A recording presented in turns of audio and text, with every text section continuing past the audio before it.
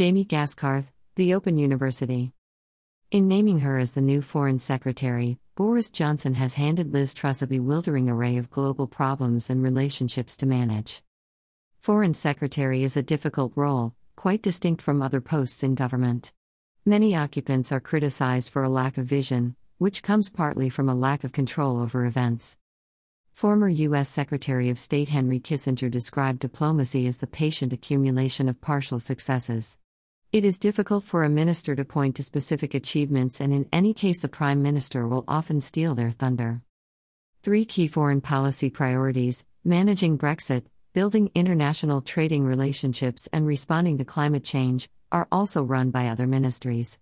This will require careful coordination within government to ensure Truss and her colleagues are not working at cross purposes. That said, there are 3 aspects of British foreign policy which Truss could influence. Here's how she might approach them. The special relationship. British commentators frequently misread UK-US relations, speaking about the special relationship with deep emotion. In contrast, the US has always viewed it in highly transactional terms. Following coordination issues over the Afghanistan withdrawal and concerns over the reliability of the US as an ally, one of the new Foreign Secretary's first duties has been defined as rekindling this relationship. In reality, Truss should see this as a wake-up call to identify what the UK wants from the US and what the country is willing to give in return. The UK wants a deep bilateral defense relationship, US investment in European security, the reduction of trade barriers, and help with coordinating a global response to climate change. Any UK concession or extra commitment should be leveraged to enhance one or more of these priorities. UK-Europe relations. The most difficult challenge domestically will be navigating UK-Europe relations. Pre-Brexit, the UK benefited significantly from being able to coordinate its foreign and security policy with EU members. Ignoring the future relationship with the EU is a significant gap in the integrated review, the government's comprehensive review of defence, security and foreign policy launched in March 2021. Given the UK's capabilities, the EU may be open to UK involvement, which could offset souring relations over Brexit. Truss needs to set out a proper framework for UK-EU foreign policy cooperation. This must go beyond any trilateral of UK, France and Germany, as many of Europe's security challenges involve peripheral states. Rather, the UK should look to engage with EU foreign policy discussions, albeit not as a decision maker, try and shape common positions in the UN and regionally, offer to assist with EU missions where they align with UK interests, and contribute to future strategies over continental and Mediterranean security.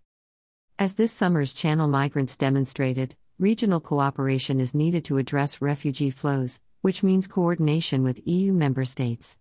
It is in the UK's interest to work with the EU to develop responses to the security and development problems of the Levant and Maghreb. This will not be easy, given the instinct among many Conservative Party members to reject any deep association with the EU.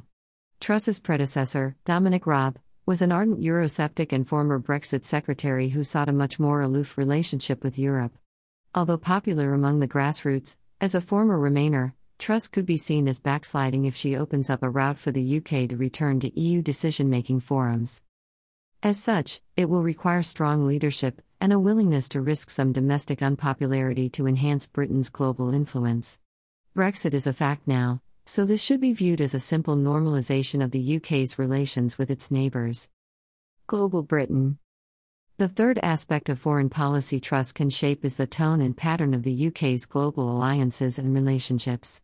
For all its merits, the integrated review was confused on this aspect, extolling the virtues of multilateralism but favouring ad hoc coalitions and looser forms of association in practice.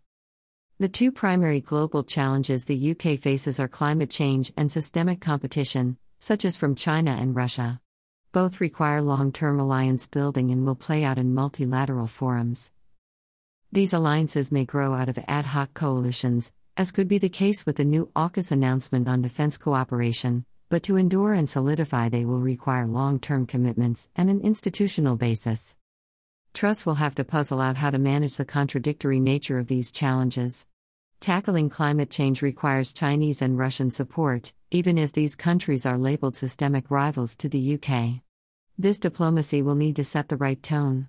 Rob was often strident in his rhetoric.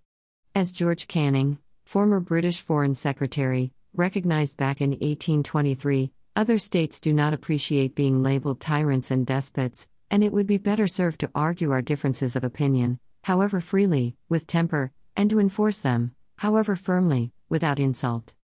In her previous role at the Department for International Trade, Truss was criticized for lacking a strategy and broader sense of how UK trade should look in the future. If Truss wants to avoid strategic drift, in which the larger rationale of decisions is lost, she should ground her policy in her own domestic values. References to pragmatism and interests in foreign policy often imply values are not relevant. In reality, Canning, Lord Castlereagh, Lord Palmerston, and even Benjamin Disraeli spoke confidently about interests because they saw the UK as a liberal country.